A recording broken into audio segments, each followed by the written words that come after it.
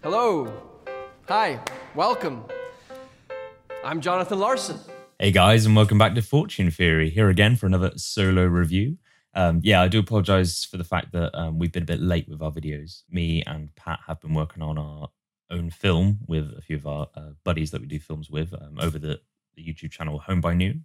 The film is called Silent Hills, so go check out them and their channel and their content for more info on that. I'm not going to elaborate because that's not what this video is about.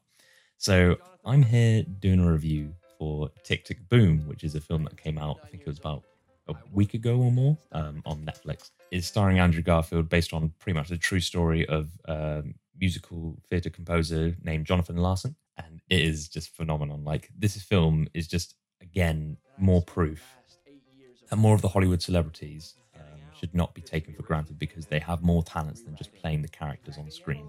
They have, like, not just film acting skills, they have, like, more theatrical and more stage skills as well. Like, they are capable of singing and getting voices like in multiple different pitches, and they're capable of dancing, they're capable of doing more talents. And like, this film is just like another kind of example to show you that these are more than just actors. These are like, some of these people are like legends. And basically Andrew Garfield's also cover story for the fact that he's trying to pass off that he's not in No Way Home. But yeah, to be honest, I think I'm going to prefer him in this because this was just brilliant. This was a masterpiece. Yeah, so it's pretty much like a musical within a musical in a way, because we see him kind of at a presentation where he's like sort of explaining his life and what he had to go through to kind of get Superbia. He's basically written this play, Superbia. He's been working on it for years, and he's like basically talking about the whole story behind like trying to get it off the ground and show it to all these like producers so he can get it on Broadway. Obviously, as you know, if you've watched it, if you haven't watched it yet, go check it out on Netflix. Sadly, he doesn't get it to hit off because it's too confusing in places, and it's too like future centric, and it's not really what Broadway calls for. And obviously, he's very famously known for Rent, which he did do in real life. Sadly, obviously, he wasn't able to see that, unfortunately.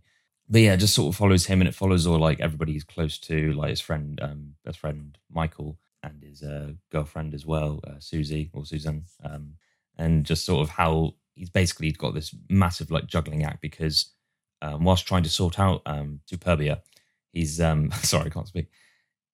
He's trying to like just sort of balance everything around. He's trying to figure out what his relationship is with her. He's trying to sort out all his like friends deals. He's trying to sort out just like being able to live and stay and afford a place, his place in New York, whilst he's kind of sort of freelancing here and there just to be able to get around. He's handed in his notice at work. He's just desperate for employment because he's really wanting to focus on his passion, which is great and definitely recommendable, but also make sure you keep the day job so you've got some dosh coming into. Yeah, he's pretty much stuck for options. He's trying to figure out the female lead's main song, which is something that some of the early critiques and producers are pretty much like telling him he needs to have for Superbia, because his main character is a crucial main character. So she needs that kind of big number at one point in their story, and it's just the one thing he's not got. So he's spending pretty much all of it distracted from Suzanne,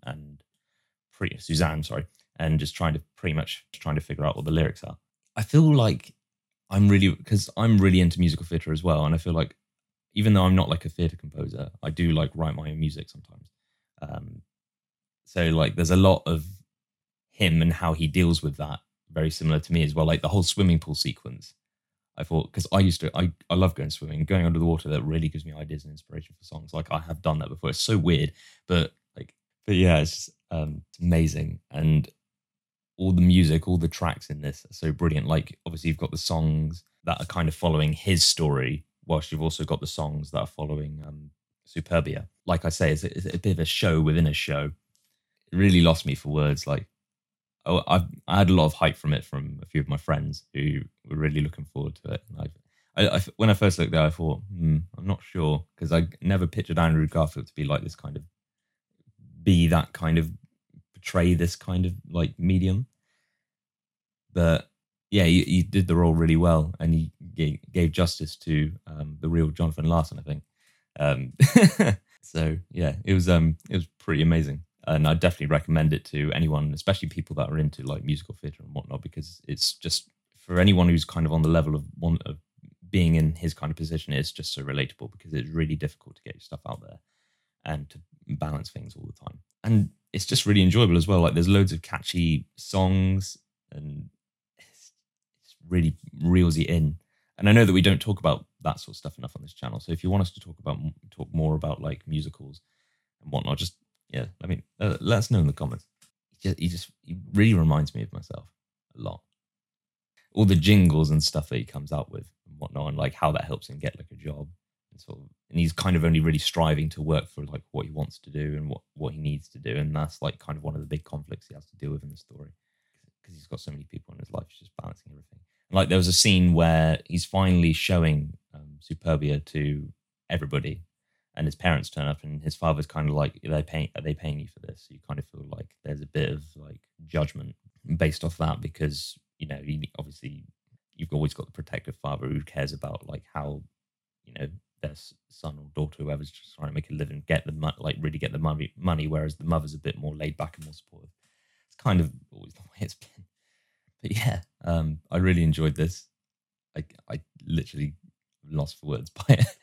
But yeah, like there's one song that I kind of want to do actually, and I hope you guys like it as well, because it just adds to the main point for me really liking this sort of thing.